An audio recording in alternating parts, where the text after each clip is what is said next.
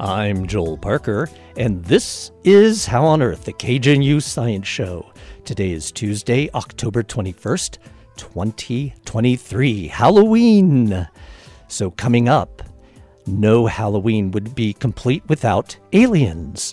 Today our guest is astrophysicist and astrobiologist Dr. Adam Frank, and we talk about the Little Book of Aliens. We hear some of the stories and learn about the science of life out there, astrobiology, and the past, present, and future search for extraterrestrial intelligence.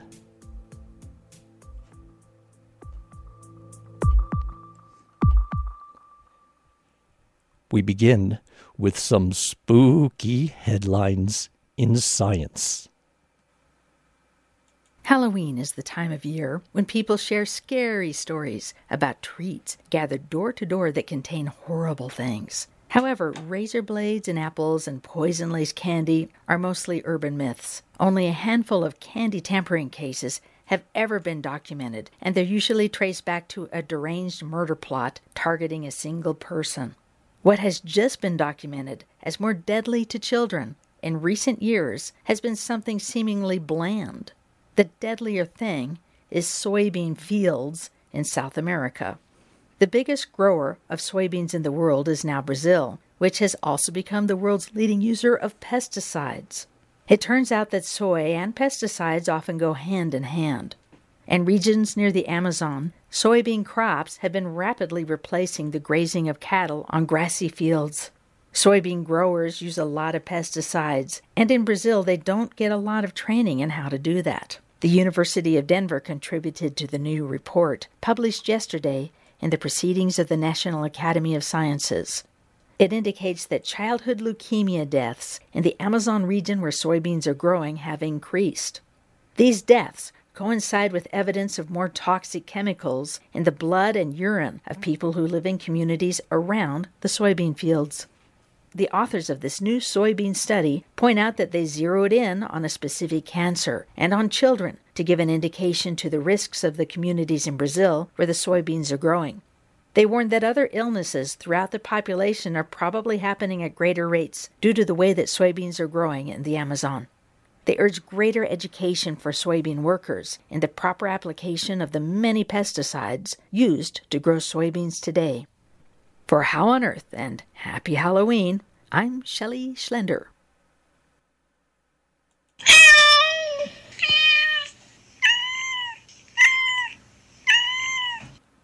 Hissing black cats, an iconic aspect of the supernatural. But these aren't the only faces cats make. In a new study, researchers identified 276 facial expressions cats use to communicate. The majority were either distinctly friendly, 45%, or distinctly aggressive, 37%. What's more, our feline friends may have evolved this range of sneers, smiles, and grimaces over the course of their 10,000-year history with us. Each expression combined about 4 of 26 unique facial movements, including parted lips, jaw drops, dilated or constricted pupils, blinks and half blinks, pulled lip corners, nose licks, protracted or retracted whiskers, and or various ear positions. By comparison, humans have 44 unique facial movements, although researchers are still working out how many different expressions they combine into. Dogs have 27 facial movements, but again, their total number of expressions isn't known. What exactly the felines were saying to one another with these expressions remains unclear, but overall, cats tend to move their ears and whiskers toward another cat during friendly interactions and to move them away during unfriendly interactions. Although the researchers haven't looked at the facial expressions of related felines, which are solitary animals, they may use defensive or aggressive displays. Our domestic cats probably developed friendly facial expressions as they gathered to await humans' dinner leftovers. Interestingly, some of the cat's friendly expressions resemble those made by people, dogs, monkeys, and other animals, hinting that these species may share a common play face. When you're out tonight, beware of cats whose faces signal aggression. But if you're looking to adopt, then the friendly face may indicate a cat more likely to get along with an existing pet. This study was published earlier this month in Behavioral Processes. For KGNU and How on Earth, I'm Beth Bennett.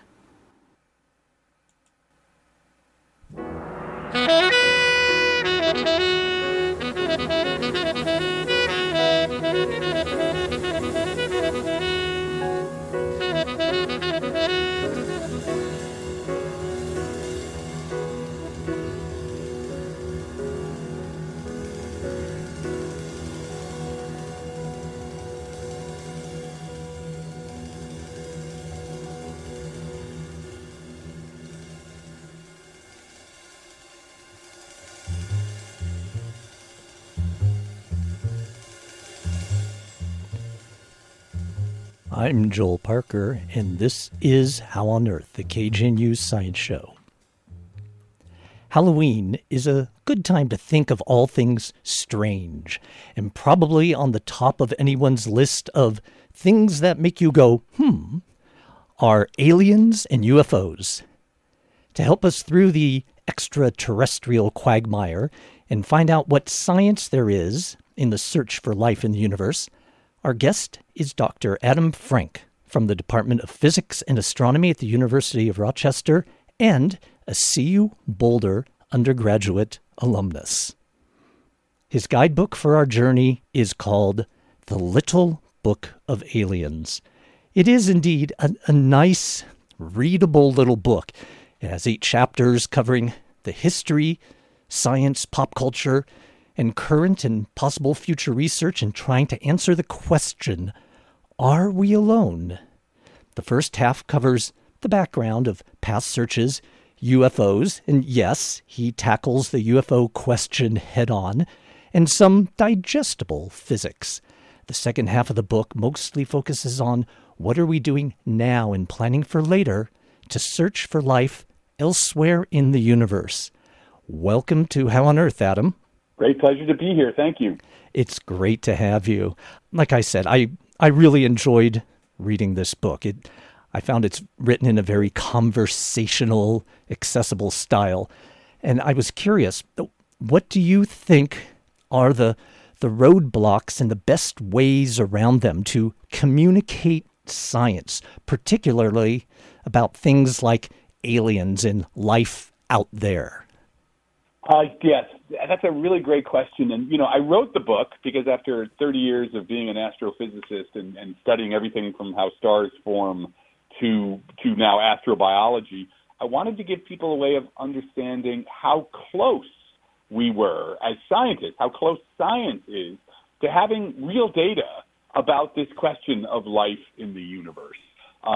So a lot of the problem, of course, is because people associate discussions of life in the universe with UFOs and UAPs, but science itself, using telescopes, looking at alien planets where aliens are going to live, whether they're smart aliens, the kind that build civilizations, or dumb aliens, the kind that are just microbes. Science is we're going to have data in the next few decades. And I really wanted people to understand how close we're getting to answer this ancient human question. Well, it certainly is important to plan for the data that you hope to get, but still, it can be dicey, I should say, at the least, for a scientist who wants to study, for example, UFOs. You even point out in your book that Giordano Bruno was burned at the stake for claiming that the sun was the center of the solar system, stars were other suns, with other planets and life on them. So how can a scientist, let's say a respectable scientist, study them without risking, if not their life, at least their reputation or their sanity dealing with UFO culture? Yeah, well, the amazing thing, and I talk about this in the book, is what we call the giggle factor. And for a long time, any scientific discussion of life in the universe, whether you were interested in microbes or, the possibility of actual civilizations, faced this giggle factor, which was a result, really, of UFO culture with its penchant for conspiracy theories and hoaxes, as well as Hollywood movies, right? We've had, 50 years of bad science fiction movies with aliens in them. But the remarkable thing is that is really gone. The giggle factor is over. And now if you want to know how much the giggle factor is gone, the next large space telescope, what will replace the James Webb Space Telescope, a multi-billion-dollar instrument, right now is called the Habitable Worlds Observatory. It is going to be a telescope dedicated to finding life in the universe. So it's no longer among scientists. It's no longer kind of on the periphery because of the amazing advances in science. We've discovered planets are everywhere in the galaxy. Every star in the sky hosts planets. And we've discovered how to look in the atmospheres of those distant alien worlds for life. So it's really a scientific practice now. So one doesn't have to feel, if one is interested in life in the universe, like you're taking your career. In fact, I would say that astrobiology is one of the most potent, best choices for a young scientist right now. I'm glad to hear that and that things have changed. But what exactly has changed since you and I were kids watching Chariots of the Gods and going, ooh, they're aliens, and then finding out that was bogus and going, oh, bummer. I know. What really has made it more respectable among scientists? What were those changes? You talk about new ways of thinking how to think about aliens. So what is the change? Yeah, so in the little book of Aliens, I try to show that it's these discoveries. We made a bunch of amazing discoveries that took astrobiology from being kind of this pure theoretical, exercise that only a few people on the margins who were interested in were thinking about, to suddenly there was work to be done. So the first and most important of those was the discovery of exoplanets. In 1995, we discovered the first planet orbiting another star. And it was entirely possible that there were no planets orbiting other stars. That was it. That was really it. That really was the primary revolution. But we also have unpacked the entire history of the Earth in terms of life and the Earth evolving together. Because that showed us that once life forms on a planet, it hijacks the planet and takes it over in ways that you can detect from across many, many light years.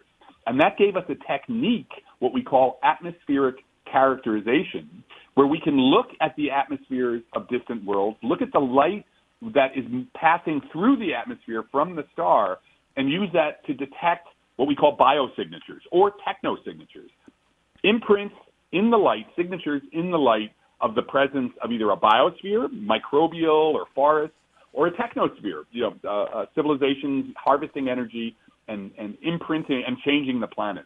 So those two things, those were scientific revolutions that allowed us, and then the new technologies, or the telescope technologies, that really made it, there was something to do. There was science to do about this field.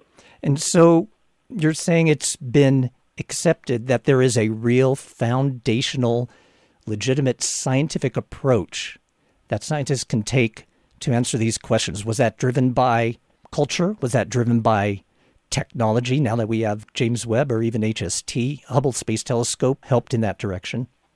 Yeah, it was driven by, first and primary, like every major advance in science, it's driven by technology, right? When you can do an experiment that you couldn't do before, suddenly a whole new kinds of questions can be posed and can be answered. Like, this is the whole history of science.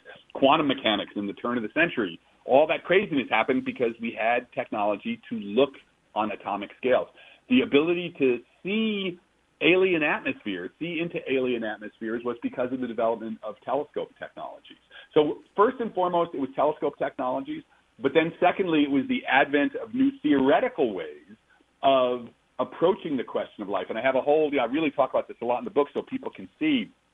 We started to think about life in more general terms. We started to move beyond just thinking about Earth's life as an example, and we started to learn how to become agnostic in our search. So instead of always just looking for what happened on Earth, we can think more generally about what life is and what life does as a general phenomena and then look for biosignatures and even technosignatures based on that idea.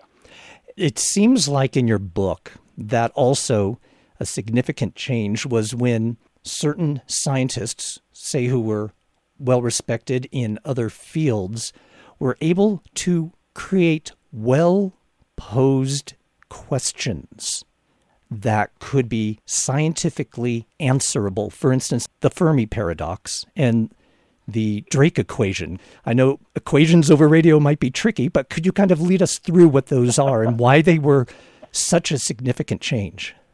Yeah, so the fascinating thing about this whole topic of life or of the question, are we alone, is how old it is. People have been arguing over, are we alone, as far as back as the ancient Greeks. You can see Aristotle and Democritus kind of beating each other up over it. But the problem always was, for 2,500 years, people were yelling at each other over basically just their opinions, man. There was no way to even begin to formulate it as a scientific question or to be able to do anything scientifically with the question. And then I talk a lot about the incredible decade 1950 to 1960 because so much foundational work was done then. At the beginning of the 1950s, Enrico Fermi, it's a very interesting story, which I won't go into now, how he poses this question, but he was the one who realized, he asked the question, where are they?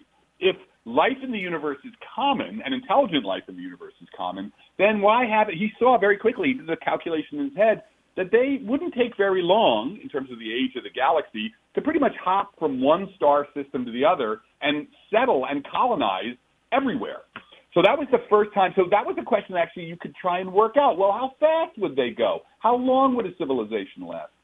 So that was the first inkling of a scientific problem you could work on. But then, most importantly, in 1960, Frank Drake came up with the Drake equation, which was really just an agenda for a meeting he'd been asked to call. Frank Drake was, of course, the first person to ever do an astrobiology experiment. He actually used a radio telescope to look for signals of an intelligent species somewhere in the galaxy.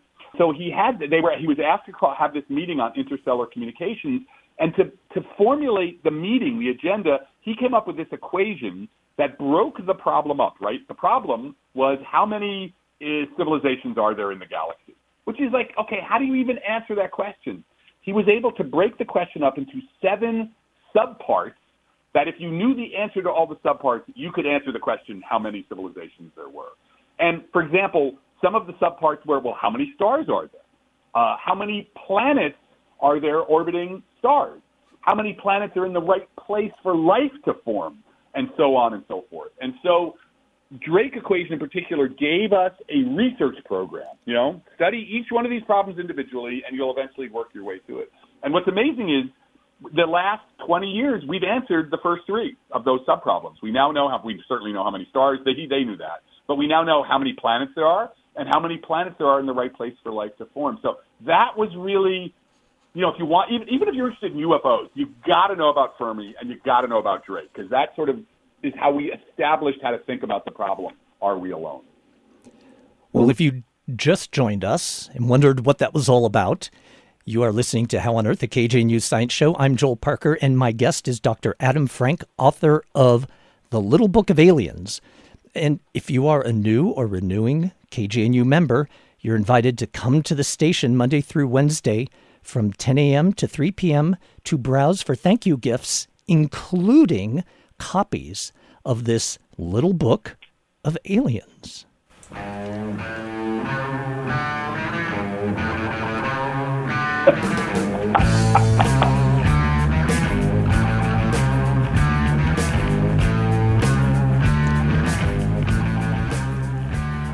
Okay, I had reason for that little musical interlude there, and Adam's laughing. So, Adam, you mentioned in your book that mathematical laws are as beautiful as the opening bars of John Coltrane's A Love Supreme or Led Zeppelin's Heartbreaker. You and I might have to agree to disagree on which Led Zeppelin song to pick. Also makes me wonder what music aliens might listen to. Can you Coltrane and Zeppelin? There's no doubt. Coltrane and Zeppelin. Jazz or rock? Maybe they're classic rock. If Guardians of the Galaxy, right? Oh yes, absolutely. Can you explain why you feel the laws of mathematics and physics are so beautiful, and how that applies to the search for extraterrestrial life? Yeah, in that section of the book, what I was trying to explain to people was how, even from a distance, even from 40 light years away, we can still figure stuff out about distant stars or distant alien planets.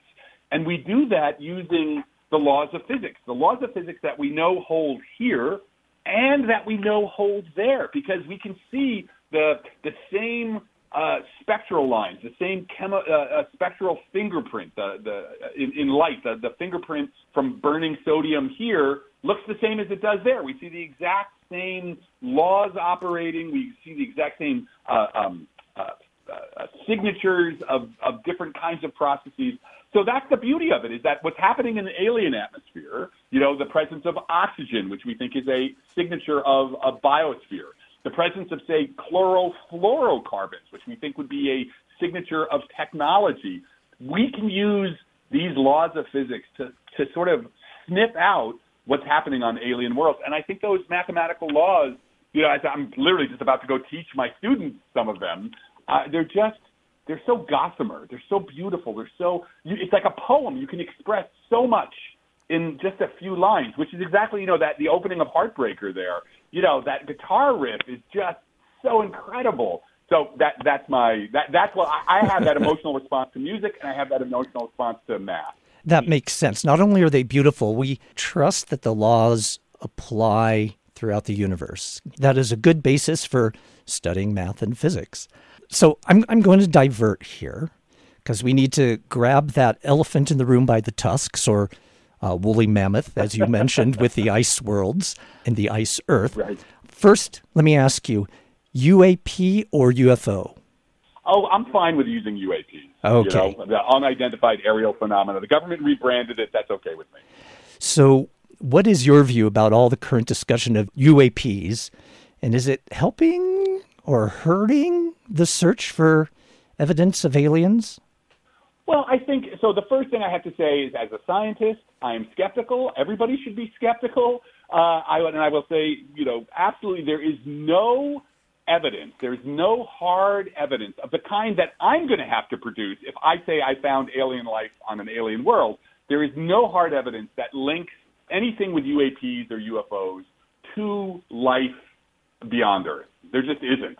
But having said that, look, if people want to have, enough people are interested in it, that having a agnostic, transparent investigation of UAPs, I think, would be a good idea.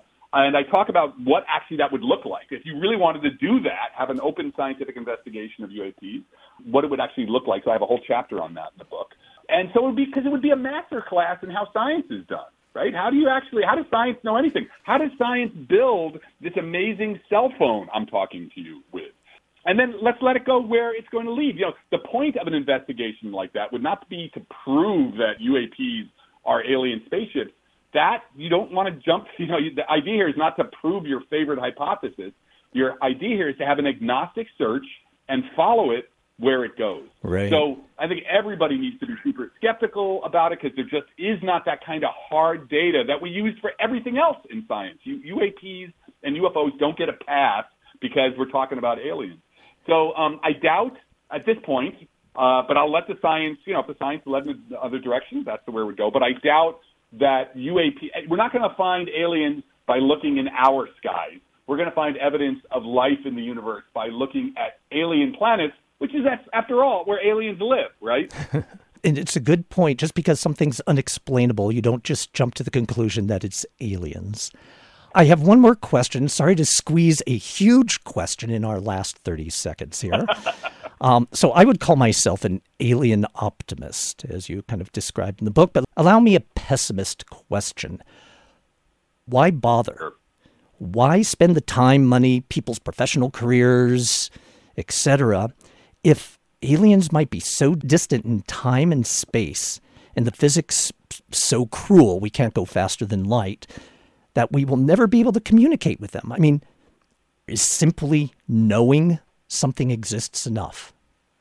It's interesting. I have a op-ed in the LA Times on exactly this question today. So if people want to see the expanded answer, they can go to the LA Times. But the short answer is, life is unlike any other physical system. Only life invents, only life creates, only life innovates. And knowing that we are not an accident, that life on Earth is not an accident, will tell us something really profound about our place in the universe and what our potential future is. So I think it's the most important scientific question that we've ever asked, just like the Copernican revolution, where we found out that the sun was the center of the solar system, not the Earth, right? Nothing changed, right? It wasn't like anybody, the sun still appeared to come up in the morning. We just learned that it was actually the horizon going down. But, the Copernican revolution is implicated in the Enlightenment, in the Renaissance, in the Protestant Reformation. Ideas, particularly astronomical ideas, resonate. And so this question, if we find that there's life, it will reshape how humanity thinks of itself in the universe. Well, thank you very much for being on our show, Adam.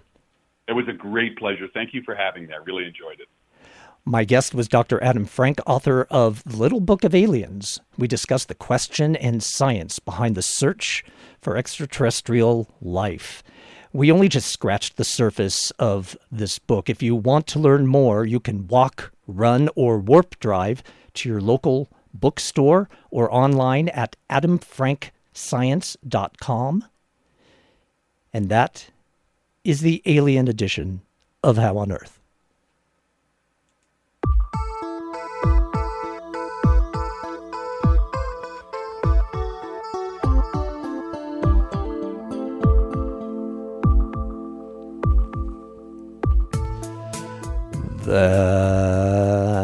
That's all for this edition of How on Earth. Our executive producer is Susan Moran. This week's show was produced and engineered by Joel Parker. Additional contributions by Shelley Schlender and Beth Bennett. Our theme music was written and produced by Josh Cutler. Additional music from John Coltrane and Led Zeppelin. Visit our website at howonearthradio.org to find past episodes, extended interviews, and you can subscribe to our podcast through iTunes and follow us on Facebook and X.